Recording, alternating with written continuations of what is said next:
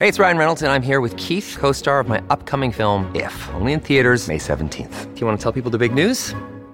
All right, I'll do it. Sign up now and you'll get unlimited for $15 a month and 6 months of Paramount Plus Essential Plan on us. MintMobile.com/switch. Upfront payment of $45 equivalent to $15 per month. Unlimited over 40 gigabytes per month. Face lower speeds. Videos at 480p. Active Mint customers by 531.24 get 6 months of Paramount Plus Essential Plan. Auto renews after 6 months. Offer ends May 31st, 2024. Separate Paramount Plus registration required. Terms and conditions apply if rated PG. Many of us have those stubborn pounds that seem impossible to lose, no matter how good we eat or how hard we work out. My solution is PlushCare. PlushCare is a leading telehealth provider with doctors who are there for you day and night to partner with you in your weight loss journey. They can prescribe FDA-approved weight loss medications like Wegovy and Zepbound for those who qualify. Plus, they accept most insurance plans. To get started, visit plushcare.com/weightloss. That's plushcare.com/weightloss. This episode is brought to you by Shopify. Do you have a point of sale system you can trust, or is it a real POS? You need Shopify for retail. From accepting payments to managing inventory, Shopify POS has everything you need to sell in person. Go to shopify.com/system, all lowercase, to take your retail business to the next level today. That's shopify.com/system. Welcome to the New Books Network. Welcome to New Books in Asian American Studies. I'm Najwa, a postdoctoral scholar in the Society of Fellows at Boston University, and your host today. I'm delighted to be joined by Dr. Charlotte Karem Albrecht, an associate professor of American Culture and Women's and Gender Studies at the University of Michigan, Ann Arbor, where she's also a core faculty member for the Arab and Muslim American Studies program and affiliated faculty for the Center for Middle Eastern and North African Studies. We will be discussing her new book, Possible Histories, Arab Americans and the Queer Ecology of Peddling, published by the University of California Press in February 2023. With simultaneous breadth, rigor, and even a bit of scandal, it examines the Syrian peddling economy in the late 19th and early 20th centuries United States, providing archival, cultural, and speculative histories of sexuality within Arab American racial formations. Charlotte, thank you so much for joining me and for sharing your wonderful work with us. Thank you. Thanks so much for inviting me to be here. Of course. I'm really excited for this conversation. So let's dive right in. Okay. This book starts with a rumor, specifically gossip pertaining to your great-grandfather's sexuality, which you tell us shaped some of the inquiries that would forge your research for this project. So given Possible Histories emerges from and really makes both visible and methodological your own positionality as a historian with particular investments in queer Arab American archives, I'd love to start this discussion with your journey. So may I ask you to introduce yourself and tell us a bit about the path that brought you to this project? Yeah, of course. So my interest in this project initially came from an interest in my own family history. And I thought of it as a quote unquote personal interest that was separate from my academic and scholarly interests. And when I started in graduate school, I was in a feminist studies program. I sort of came to a head around this. So just for a bit of context for folks who haven't read the book or aren't familiar with it, I'm fourth generation Lebanese American on my mother's side. I'm also queer, and I was an undergraduate women's and gender studies major and then did feminist studies. So I knew I was interested in gender and sexuality, and I was always interested in race, whiteness, anti-Blackness. And then there was this kind of like conundrum for me about where do Arabs fit in this, because I didn't know. I had maybe my own personal experience and some thoughts about family, but I didn't even know that there was a field of Arab American studies that existed. And I didn't even really have a sense that my own family's story was embedded in a larger, transnational history of migration and affiliation and kinship and labor and so on, right? So it wasn't until I was in graduate school and a couple of people really encouraged me to pursue it as a serious kind of scholarly inquiry that things started to shift. And one of those people, actually knew of Sarah Gualtieri's work and introduced me to her work. And that really gave me a framework for, questions that I might want to ask, right? Mhm. What kind of project might this look like coming out of feminist studies, coming out of queer studies? But initially, I was pretty focused on race, not as separate from sexuality and gender, but I just didn't know how it would look in the project. I was just really preoccupied with trying to understand how this particular set of Arabs, Syrians as they were called at the time from the Levant, were positioned and were positioning themselves in the landscape of US racial norms, white supremacy, and anti Blackness. And it wasn't until I started to think about the labor of peddling and the figure of the peddler that I started to see where sexuality especially came into play. I Mhm. could always sort of see gender, but I really wasn't sure initially how I wanted to articulate the interest in sexuality and how I could articulate where sexuality was in the archives that I was looking at. So Mhm. it took a lot of sort of turns to get to that place. Also, initially, I was, because I was coming from this place of feminist epistemology, thinking about your own position and your own relationship to research and the things that you Mhm. study. Um, Initially, I was really focused on the self and studying my own family. And it didn't take long for me to change course because, for one, it's just can be very messy and very emotionally taxing. And I also wanted to tell a story that wasn't just about my family or me because there's not one person or one family that's going to be representative of a history anyway. So, but there were a couple of kind of um, flashpoints in my family's history that still provided this like really important entry into the work that I kept Mhm. and included. And one of those is the preface, which I know we'll talk about a little bit more. Mhm. Thank you. Yeah, I'd love to return to this question about positionality in a bit because I think your Hmm. book is a really gorgeous demonstration of how we can and perhaps should be thinking about our own orientation to our subject matter. But let's sort of lay out the architecture of the book a bit more for Hmm. our listeners. So you give us really sort of rich analyses, archives, and theories, but at its core, this book argues for the centrality of sexuality to understanding race, and particularly early Arab racialization in the U.S. So you use, as you said, the figure and social economy of the peddler as both example of, and perhaps even constitutive to, the gender sexual racialization of Arabs in the U.S. So, for listeners who may be unaware of Arab American history, why focus on the figure of the Syrian peddler? And how does the peddler make visible gender and sexuality as lived and lasting modalities for the racialization of Arab Americans? Yeah. So before I explain answer that part of the question, I just want to explain like who peddlers were and what they did for Mhm. people who might be unfamiliar. They were essentially traveling salespeople. Mhm. Peddlers could be stationed with a cart in an urban area and move around not very much throughout the day. They could be someone who leaves in the morning and goes to the outskirts of a city and comes back at night. They could be someone that travels into more rural areas and is gone for weeks or months at a time. So there's a lot of different types of peddlers, but Mhm. it was a really quick way for Syrian immigrants to find work and start making money quickly. You didn't need to know much English. There was already there was like a network of Syrians and especially importers that were setting up Syrians with packs and with goods to sell, and connecting them with other people who peddled that would help them with routes and things like this, right? So it was like, a pretty easy network and an employment structure for people to tap into. Mhm. Um, and it could be really difficult work.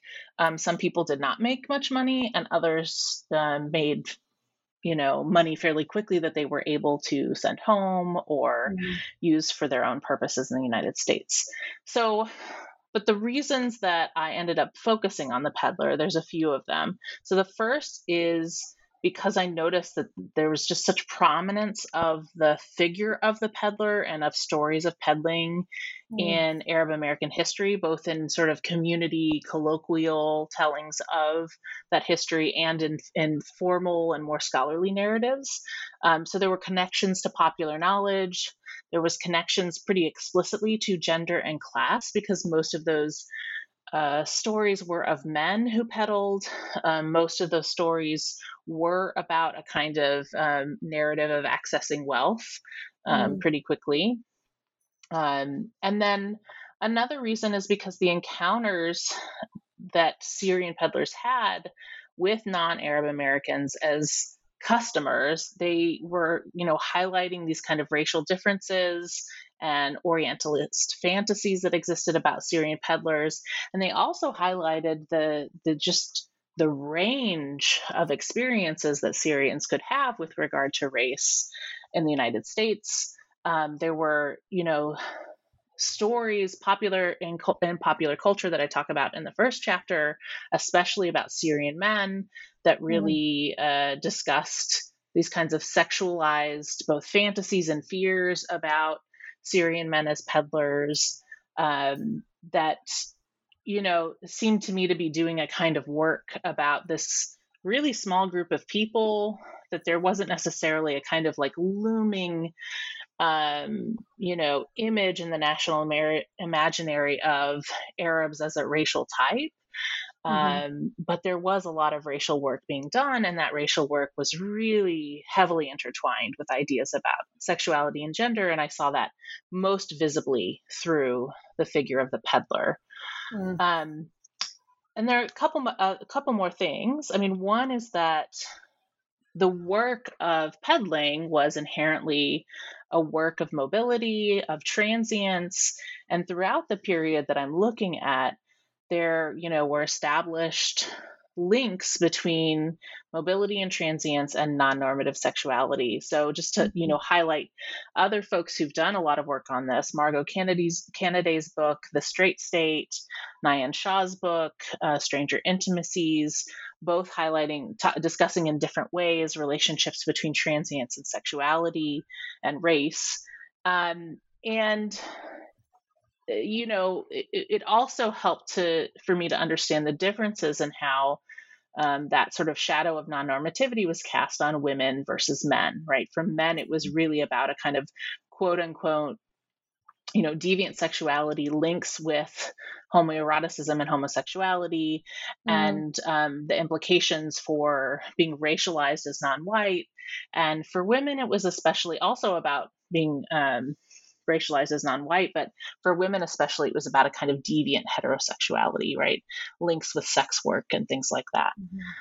So this was another reason that site, I think, was particularly rich for me to explore this. And the final one was more explicitly about my interest in queer studies and in methods, is that I saw this as a place where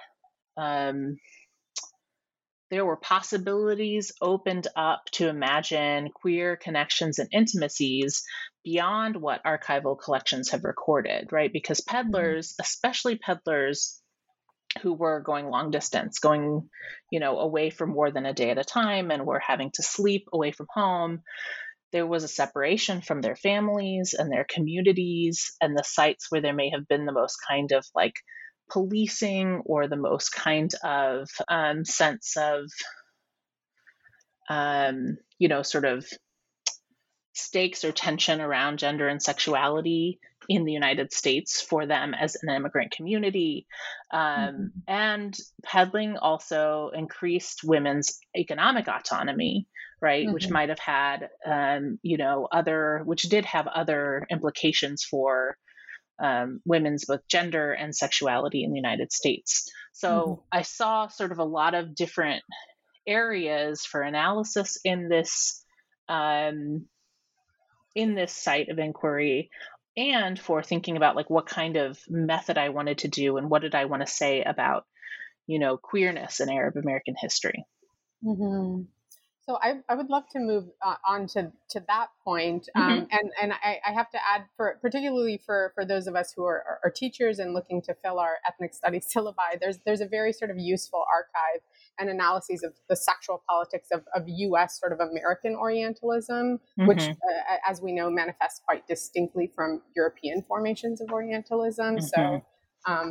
So thank you for laying that out for us. And so let's break down one of these kinds of rich theoretical apparatuses that you introduced.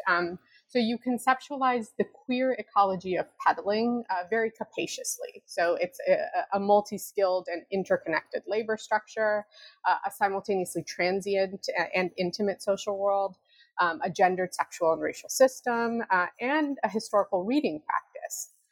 So I'm sure we'll continue to touch on each of these facets throughout the conversation, but do you mind broadly introducing the concept to our listeners?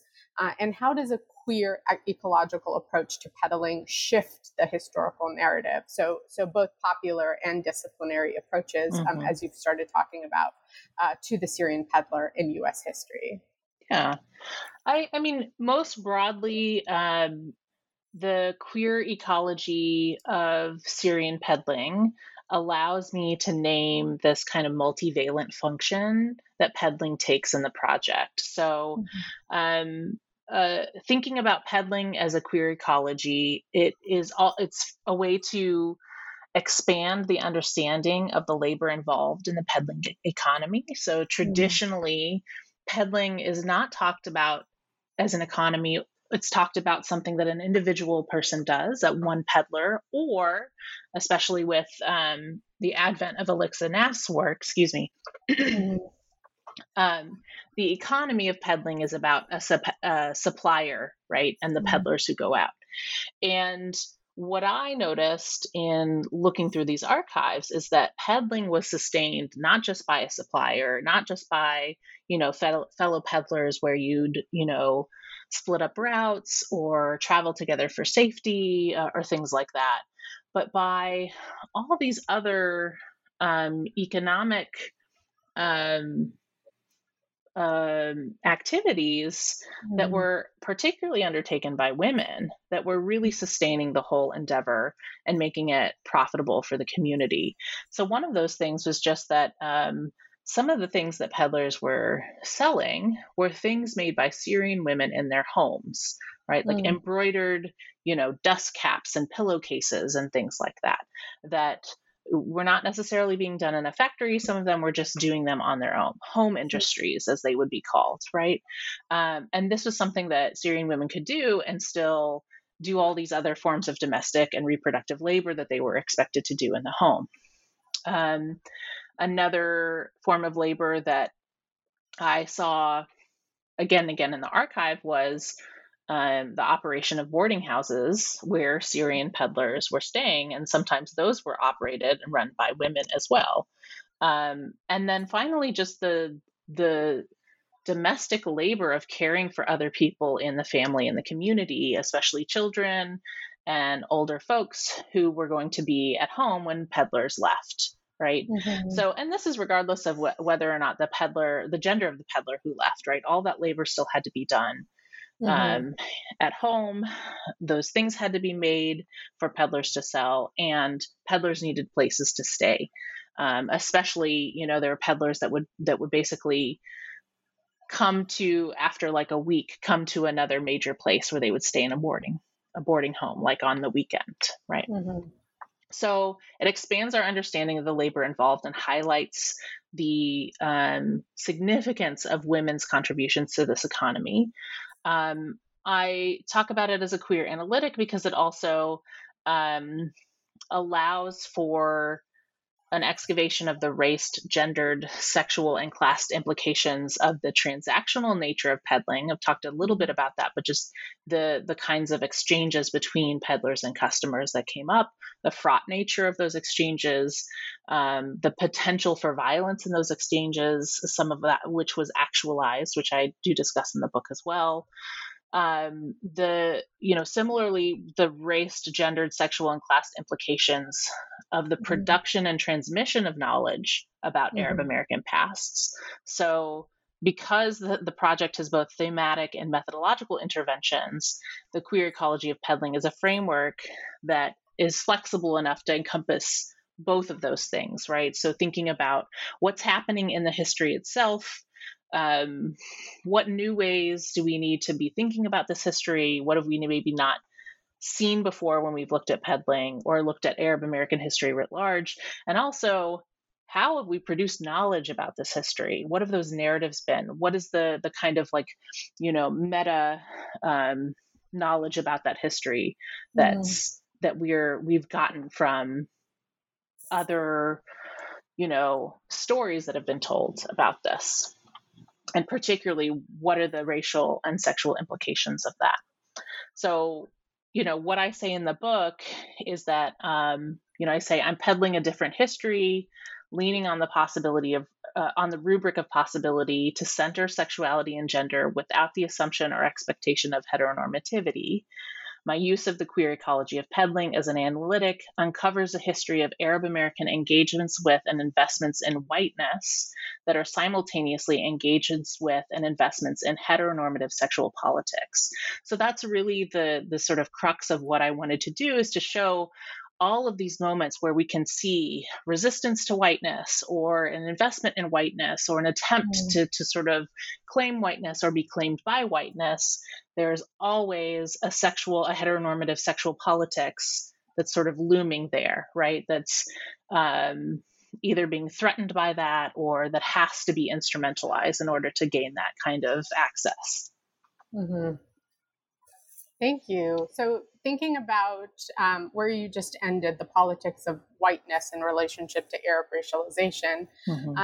So in many ways, this book is about sort of the making of Arab Americans. And Arab racialization is very popularly theorized as a kind of liminal category in U.S. ethnic studies. So characterized, for instance, as in between white and black, or as conditionally white, or at times honorary white. But how Arabs were racially governed and socialized was not only very muddied, but also very situated in relation to religion, class, region, etc. So through the kind of mobile peddling economy, your analyses reveal how these nuances emerge particularly across U.S. regions. And I think this is a particularly exciting contribution of your book, that your archives take us from the so-called frontier West, where settler colonial nation building, itself a sexual and racial project, is expanding, and in which Arabs are variously participating. So you describe peddlers as, quote, threatening to white settler heteronormativity, which echoes what you just shared with us before.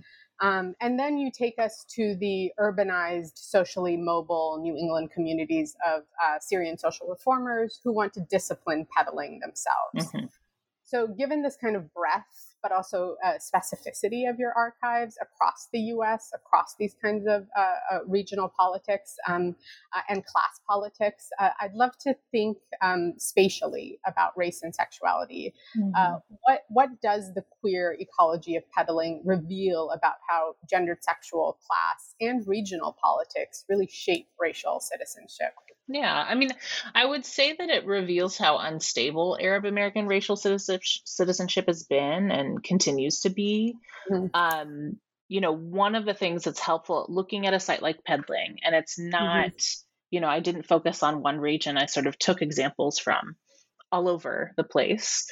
It contextualizes this kind of variation that characterizes early Arab American racialization. So not just meaning that, it was in between white and non-white, right? Or the honorary whiteness, or these other, I think, very useful and still very accurate concepts that have been theorized, but that the racialization was dependent on the regional context, dependent on the particular situation in which a Syrian was navigating U.S. racial norms, dependent on, religious context and dynamics, all of these different things, and that it could change, right? It could not just changing across Syrians and individuals, or changing across geographies or regions, but changing for a single person depending on those different kinds of contexts. So, for instance, in the book, I discussed the example of this one Syrian man who was peddling, who's relatively new to the country.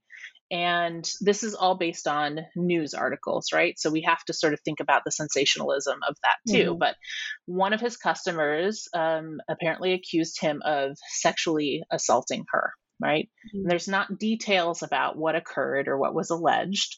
But the white locals in this particular county in Oklahoma where this took place, they were angry, and the police there were afraid that the Syrian peddler would be lynched. So the police moved him to another county where he had relatives so that he would be safer. So in this one story, you have both this kind of, clear, like non-white racialization in which there's this, especially in the narrative about the story, right? This kind of fear of a kind of, dangerous sexual predator, and in which this person is also benefiting from this protection of white supremacy, where you have these police saying, no, this is someone we should protect. Maybe we know his relatives over here, right?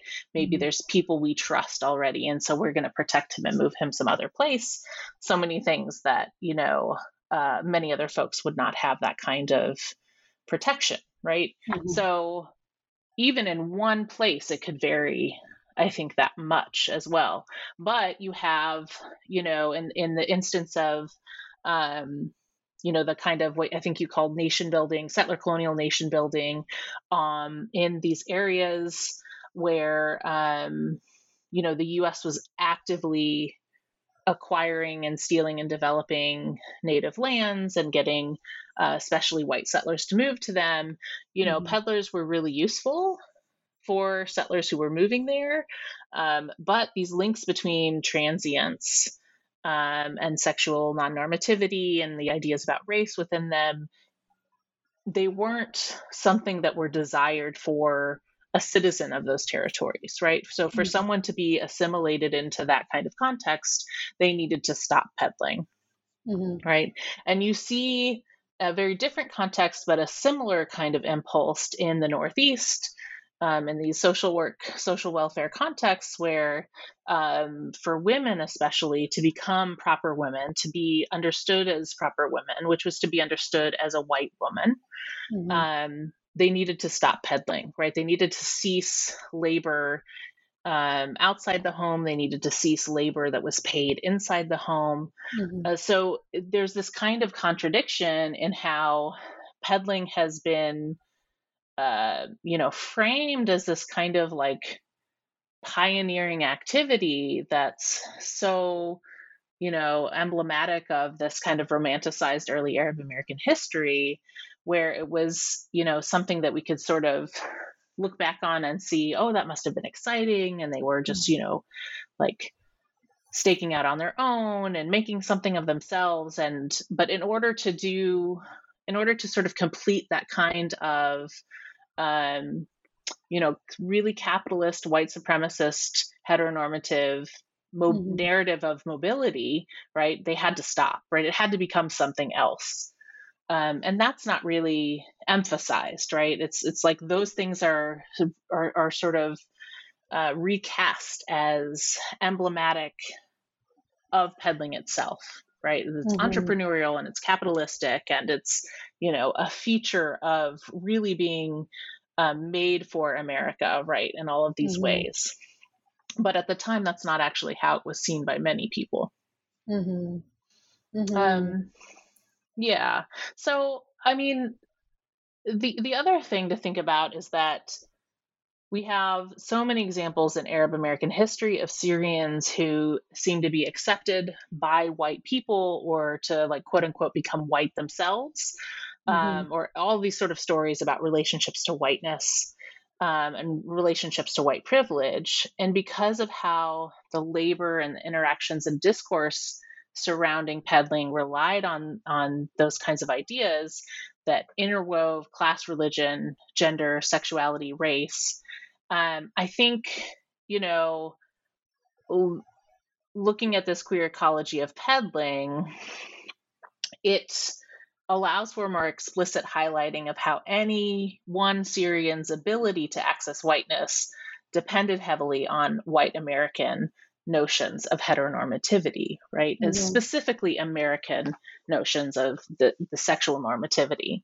Mm-hmm. And, and that's both in the realm of symbolic or cultural citizenship, but also thinking about legal citizenship, the slew of racial prerequisite cases that happened in the early 20th century, where immigrants from the Asian continent argue that they should be considered white in order to gain naturalization. Those arguments really relied on familial, reproductive, and as a result, sexual normativity to shore up evidence of the petitioner's whiteness. So there was there was not one without the other. They went hand in hand. And I think that's something that I really tried to demonstrate in the book. This episode is brought to you by Shopify. Do you have a point of sale system you can trust, or is it a real POS? You need Shopify for retail. From accepting payments to managing inventory, Shopify POS has everything you need to sell in person. Go to shopify.com/system, all lowercase, to take your retail business to the next level today. That's shopify.com/system.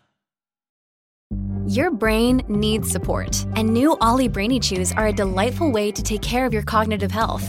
Made with scientifically backed ingredients like Thai ginger, L-theanine, and caffeine, Brainy Chews support healthy brain function and help you find your focus, stay chill, or get energized. Be kind to your mind and get these nootropic chews at ollie.com. That's OLLY.com. These statements have not been evaluated by the Food and Drug Administration. This product is not intended to diagnose, treat, cure, or prevent any disease. Thank you so much. Yeah, I appreciate also that so many of your analyses also really productively place Arab American studies in conversation with both settler, colonial, and indigenous studies, particularly in this way in which you've discussed the kind of route from the transient to the settler as being, I think, a racial and a sexual one, as you put it. Yeah, thank you.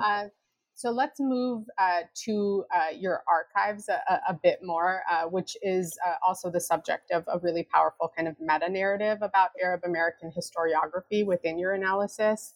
Or I think, as you put it earlier, the kind of meta-knowledges of these histories. So you're largely drawing from the research and archives of one prominent Arab American scholar, Alexa Naff, while using the kind of political conditions and motivations of that archive to critique the historical assumptions of Arab American studies. So can you tell us a bit about the archival politics of Arab American history and how archives themselves reflect and, in some cases, suppress the politics of race and sexuality? Yeah, so... Yeah, Alexa Naff, for those not familiar with her, was a historian and did all of these oral histories with first and second generation Syrian Americans, first in the 1960s and then again in the 1980s. And she had other projects that she did as well. And out of that came her book, Becoming American, the Early Arab Immigrant Experience, where she focuses on peddling. And, is really, I think, the person that has just, she just did this really rich social history of peddling. And in that process, all of these people donated family papers, documents, photos, artifacts, all of these things. So she just, had this huge collection that she that's now at the Smithsonian, right? And so there's so many things about this period of Arab American history and about peddling in particular there.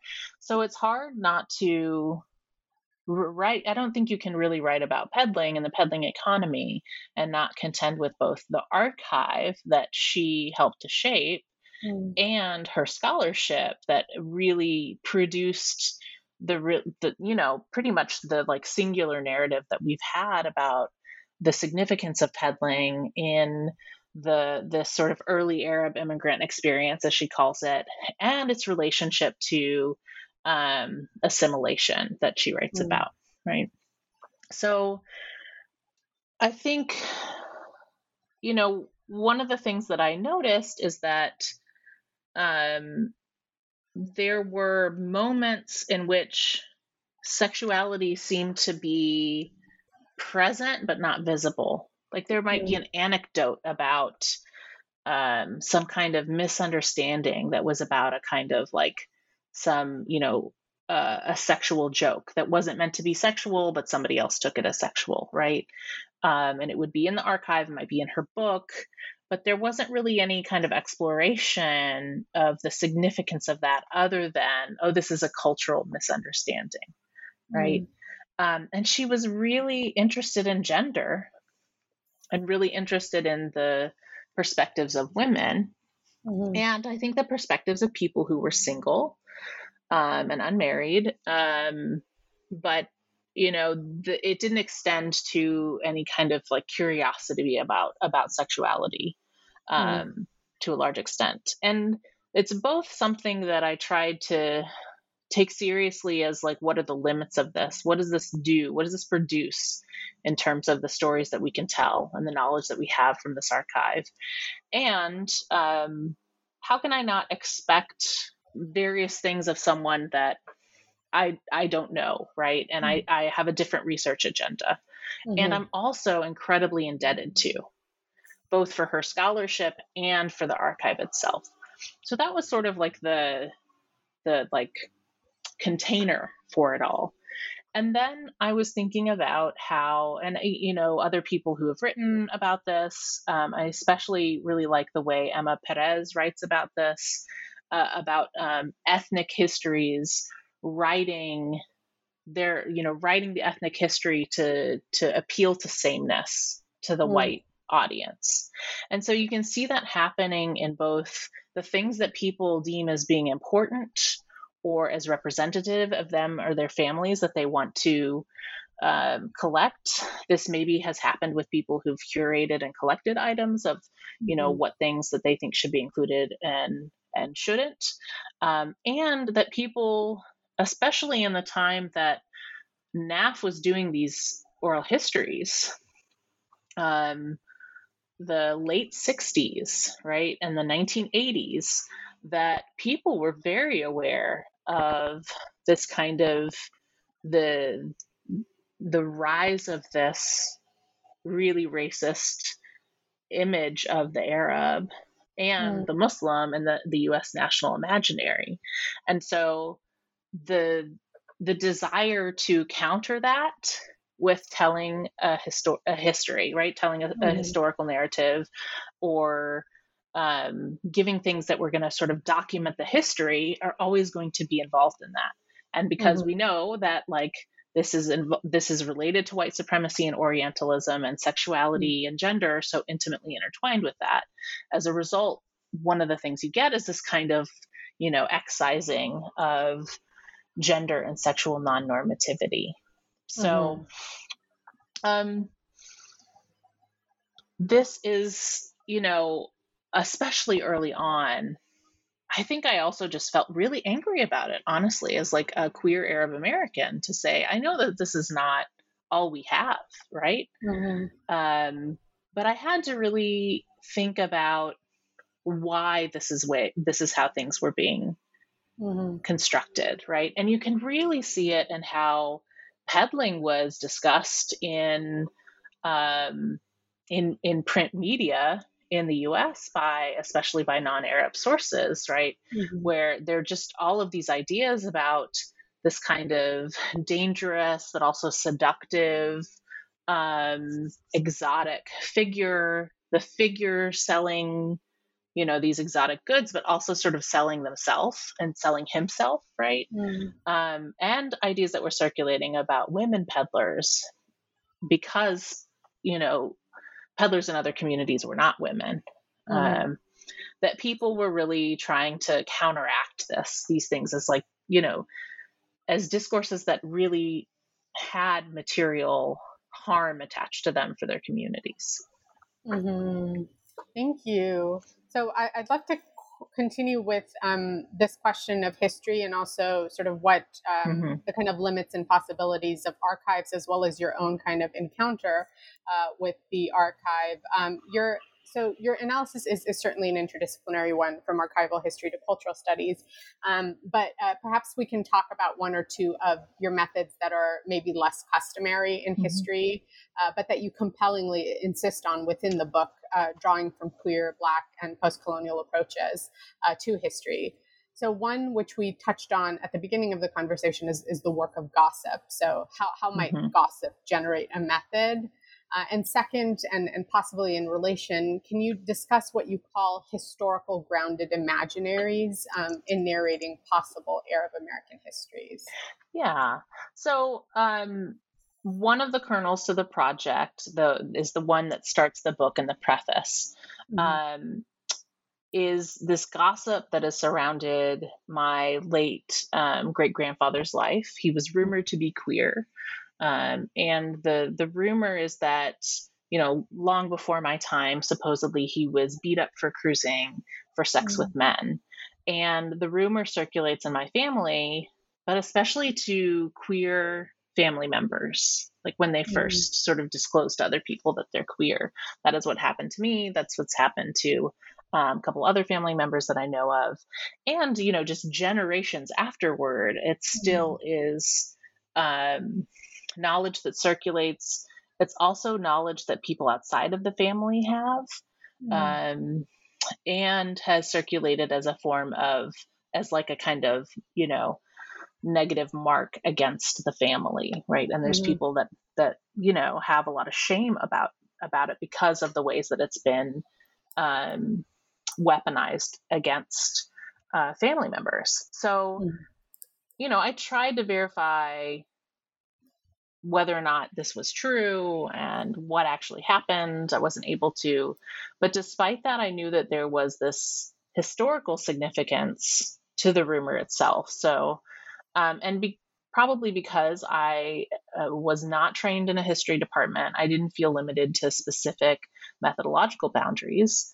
And, I teach in Arab American studies. I have a lot of Arab American students at my university and in my classes. And gossip continues to be a very powerful mechanism that communicates what's permissible with regard to gender and sexuality in Arab American communities, right? So there's something really important there. So I decided to take gossip seriously as a historical fact and as a historical process. And I found it show up in other places as I was doing archival research. So I saw it show up in multiple places in case records of the Syrian American social worker who noted that Syrian women that she was working with, feared the gossip of other Syrians. This happened especially with a woman who'd had a child out of wedlock. And when she saw a Syrian woman the social worker come into the hospital room, she just freaked out, right? She's like, everybody's going to know. And I saw it come up in the pages of Arab American periodicals where editors and community members implied that Syrian women peddlers were dishonorable and were linked with sex work. So it's, it was circulating as a kind of disciplinary mechanism, something that I ended up calling a form of community self-policing, particularly related to gender and sexuality, especially affecting women. So the content of gossip doesn't have to be factual for the lessons and the disciplinary nature of it to be historically meaningful. And that's something that I tried to focus on. And I also wanted to think about how it, becomes analytically, pedagogically, and maybe culturally useful for people and generations later, right? So thinking about myself specifically, this is one of the ways where I think about my own relationship to the research. And then the link to what I call historical grounded imagining is also related to sexuality and gender. But I want to say first that, I sort of call this like collection of speculative historicist really methods. I just call it this because I need to name it something, but it is not original to me in any way, right? So I'm, especially influenced by Saidiya Hartman's work, and also Emma Perez's work around this. But thinking about the kinds of the violence done by particularly state-produced records and the limitations of that for the kind of historical knowledge we have. So, as I said earlier, because archival collections are shaped by what people donate, and they're often, people are donating things to reflect themselves, their families, their communities in ways that they think are respectable. And this is, often cutting out gender and sexual non-normativity from our collective historical records. And we have all of these records that are produced by the state. And those records are really, formed by heteronormativity and white supremacy. We get records of marital status, heteroreproductive familial relations, race, and so on, right? So to take these things as sort of mere facts, right? Really unremarkable, uninteresting, and they're just facts. Doing that really reinscribes these historical subjects in, ways of being and thinking of themselves that may not have been accurate to their experiences. And I don't think that the alternative is to say, well, we can't explore anything else because we don't know. We can't verify it in the same way that we would verify that someone was married, right? Or when they were born, which, by the way, when they were born, that's also something that can be quite murky, right?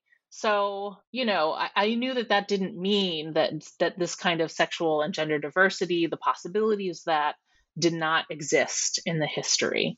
And I think confining ourselves to what's documented in archival collections, what's produced by the state, it limits that history to hetero and cis normativity.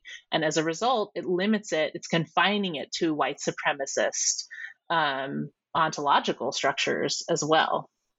So what I do in the book is I intentionally imagine moments or scenarios that push past the recorded archive to open up the possibility for gender transgression, for homosocial intimacy, and for homoerotic desire.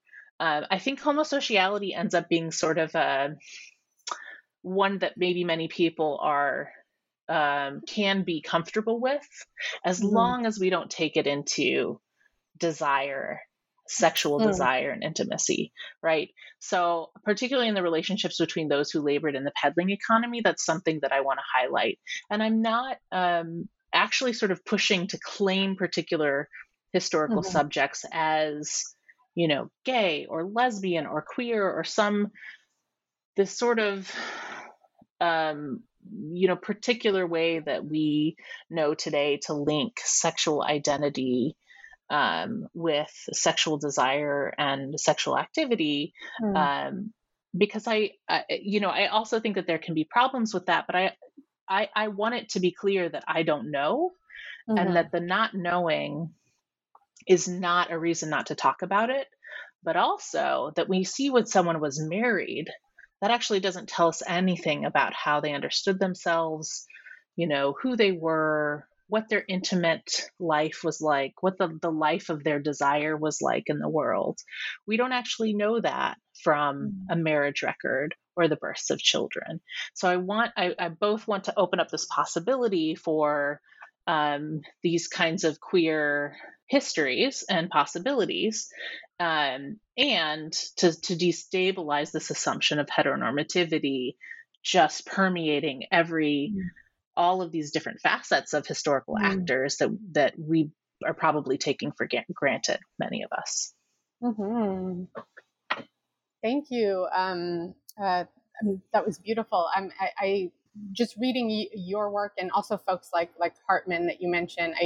I feel like you also seem to be proposing humility as not only a particular kind of ethic within the academy, and one that's maybe not encouraged by the kind of hegemonic idealization of the distant or otherwise objective and I'm like using mega air quotes for objective academic, but also thinking about humility methodologically in terms of, as you say, what we can know, what we can't know, and also that historically produced erasures, whether violently produced or otherwise, don't simply indicate historical absence, but rather that we should be like sort of carefully, very carefully, but also like caringly open, as you say, to many historical possibilities. So I think your care and your carefulness really does emerge. And I would direct readers to the really important analyses of historical praxis that you provide, like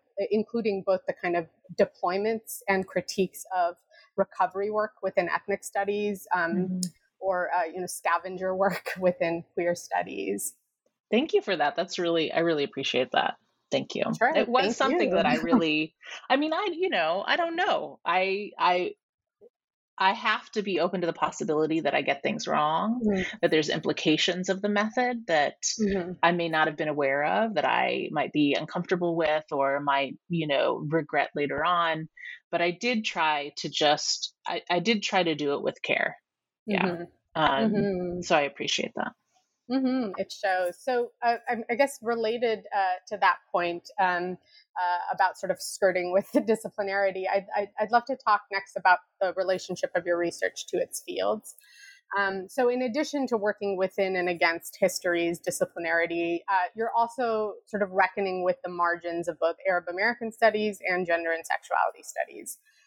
So, for instance, I really appreciated a moment in the book when you discuss how Arab and Swana regions and communities are considered rather uninteresting or belated subjects of queer theory. So I feel this very much in relation to working on Muslims and Islam in both queer and feminist critique in the global North, where they're either sort of considered these delayed subjects of queer and feminist theory, or they're represented sort of very statically in a kind of binary of imperialized subjects of modern Western heteronormativity versus authentic subjects of queer sexual past. So you remind us how this kind of marginalization speaks to queer theory's own investments in liberal modernity. So, and you're obviously thinking quite a bit with other thinkers of queer theory from post-colonial and Asian American traditions.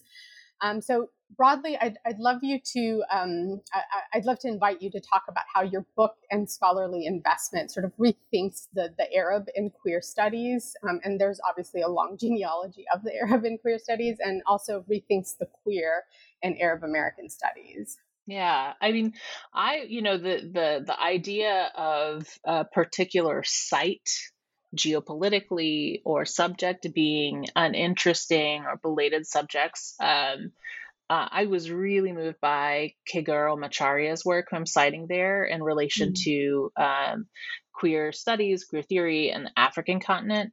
And it does seem to me that this is what we're currently experiencing, both with regard to Muslims and Islam, as you mentioned, and also Arabs and Arab Americans. There is a kind of, even if unintentional, I think, kind of developmental model in queer studies, and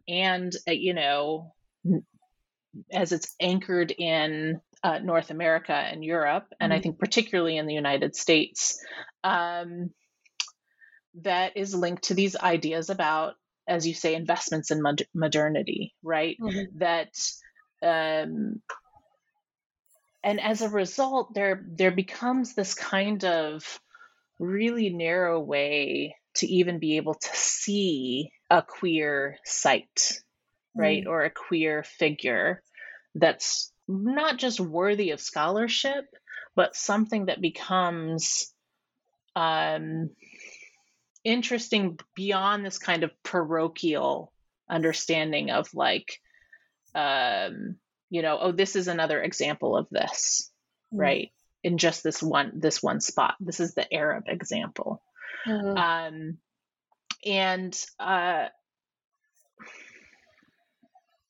I think that was probably a reason why I did not know how sexuality was going to be in the project for a long time, quite frankly. I mean, if we look at like queer of color critique, scholars within queer color critique have done a ton of work to challenge the whiteness of the queer the subject in queer studies and queer theory in particular, right?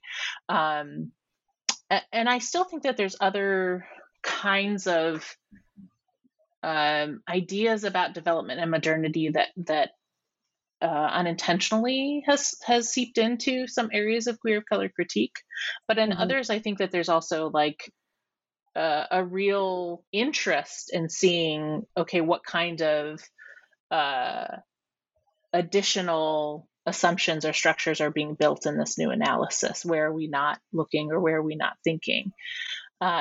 So I still see queer of color critique as like the really expansive site of possibility for these kinds of conversations, even if it doesn't feel like there's really much of a investment or awareness in Arab and Muslim sites and subjects yet. I still think that the frameworks are that will allow for a lot, but maybe not without challenges or limitations that need to be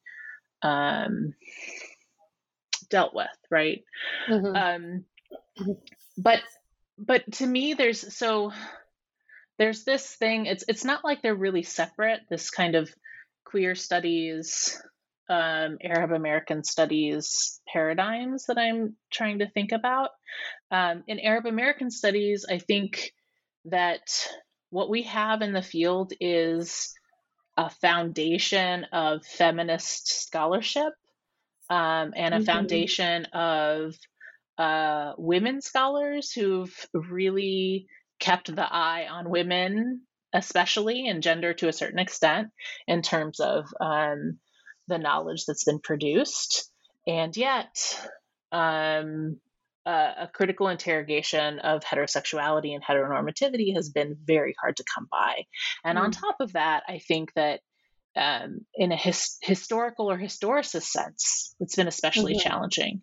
So I think what you get more often is really a more contemporary focus, because of how the terms of Orientalism have shifted, and the kind of civilizational kind of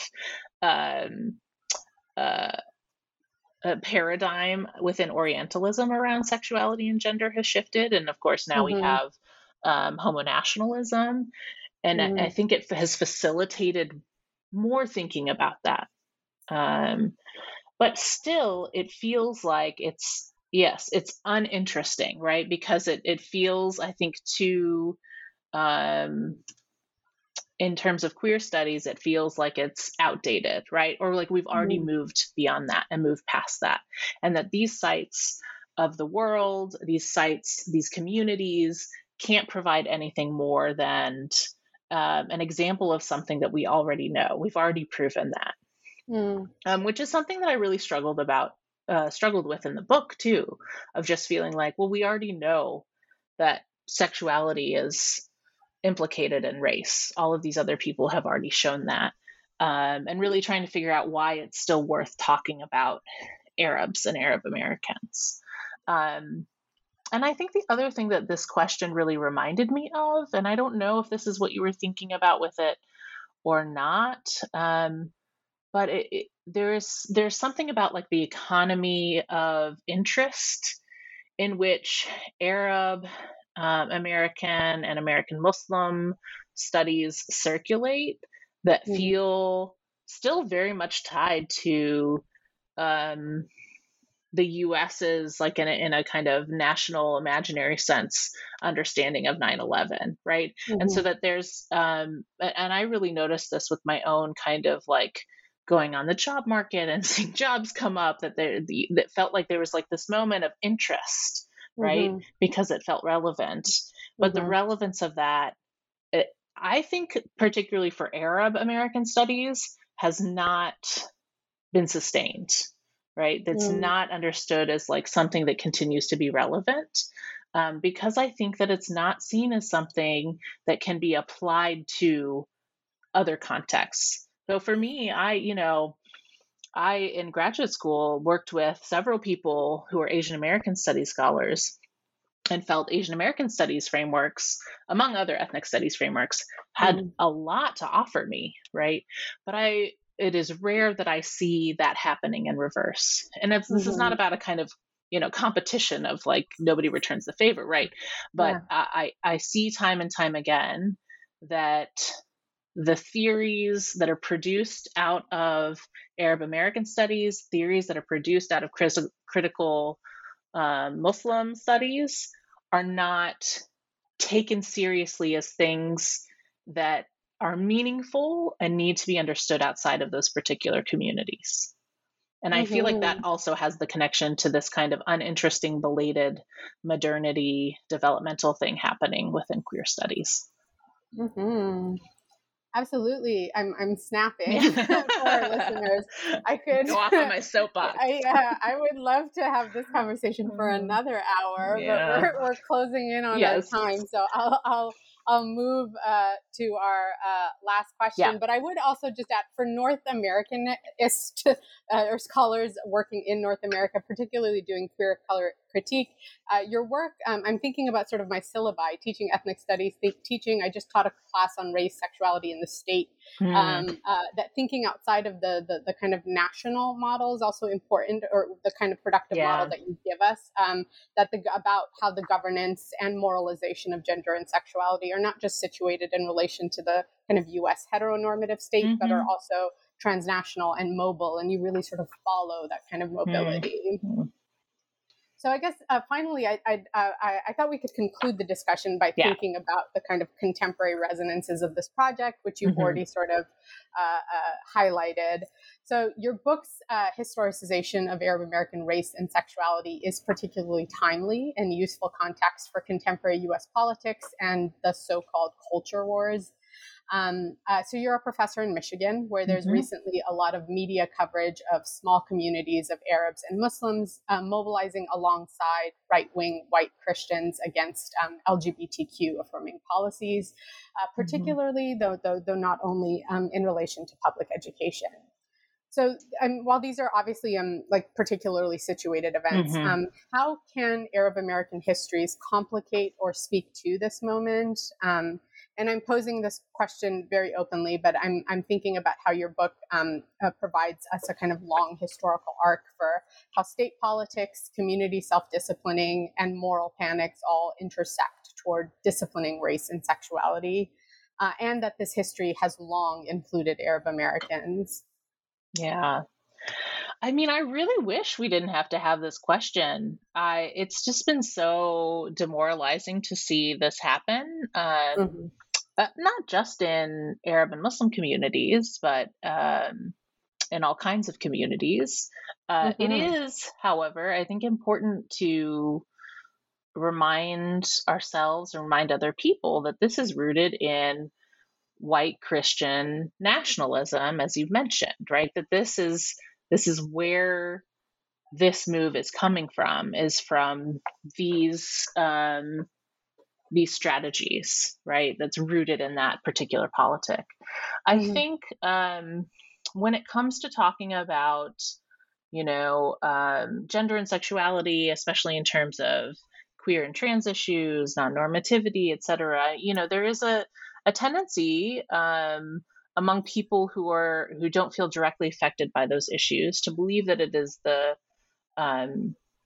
concern of queer and trans people, right?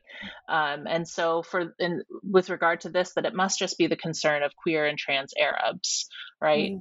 But these kinds of politics affect how everyone is shaped in the community, right? So these ideas historically about peddlers being linked to a kind of deviant sexuality were used to malign people who, were not peddlers, right? But also seem to be, in all other regards, upstanding normative citizens with regard to gender and sexuality, right?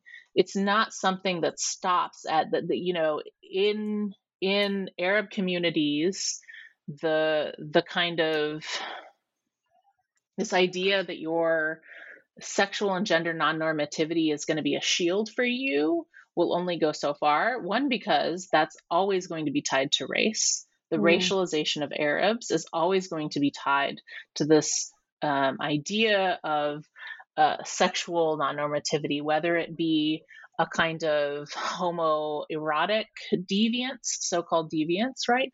Or a kind of excessively oppressive or repressive sexuality that we're sort of living under now, right? And that this becomes in that the Orientalist frameworks that we have, this becomes linked to an excessive or exceptional patriarchy, and exceptionally submissive existence for women, right? So it's sutured together. So the access to normativity, the access to belonging, and in this regard, it's an access to belonging with Christian white supremacists who will instrumentalize our communities to get to this, whatever it is that they're envisioning, right? But they are not envisioning safety for Muslims, safety for Arabs. They're not envisioning self-determination for any of these kinds of communities, right? So to think that this is just, quote unquote, going to affect or harm queer and trans people who supposedly, according to these folks, aren't even a part of our communities or don't get to be treated as human, or whatever the thinking is, it's really short-sighted. And it won't serve them. I mean, you already see examples of this, of people aligning with these folks, then saying, "Oh, that feels racist or Islamophobic. I don't know about that." Right. So yeah, it's incredibly alarming to see it happening in this way. And I hope that enough people, I mean, there are a lot of people doing work around this, right? And speaking about these connections and the trap of falling into these kinds of frameworks and thinking, right? And so it's just something that we have to keep working on, and both on a national scale and in these smaller community levels. Thank you. And that's certainly a hopeful note to end on. The work continues. So Charlotte, thank you so much for this conversation and for your tremendous work. And I encourage everyone to find a copy of Possible Histories, which is a gift to so many of our fields. Thank you so much for having me, and thanks to all of you for listening.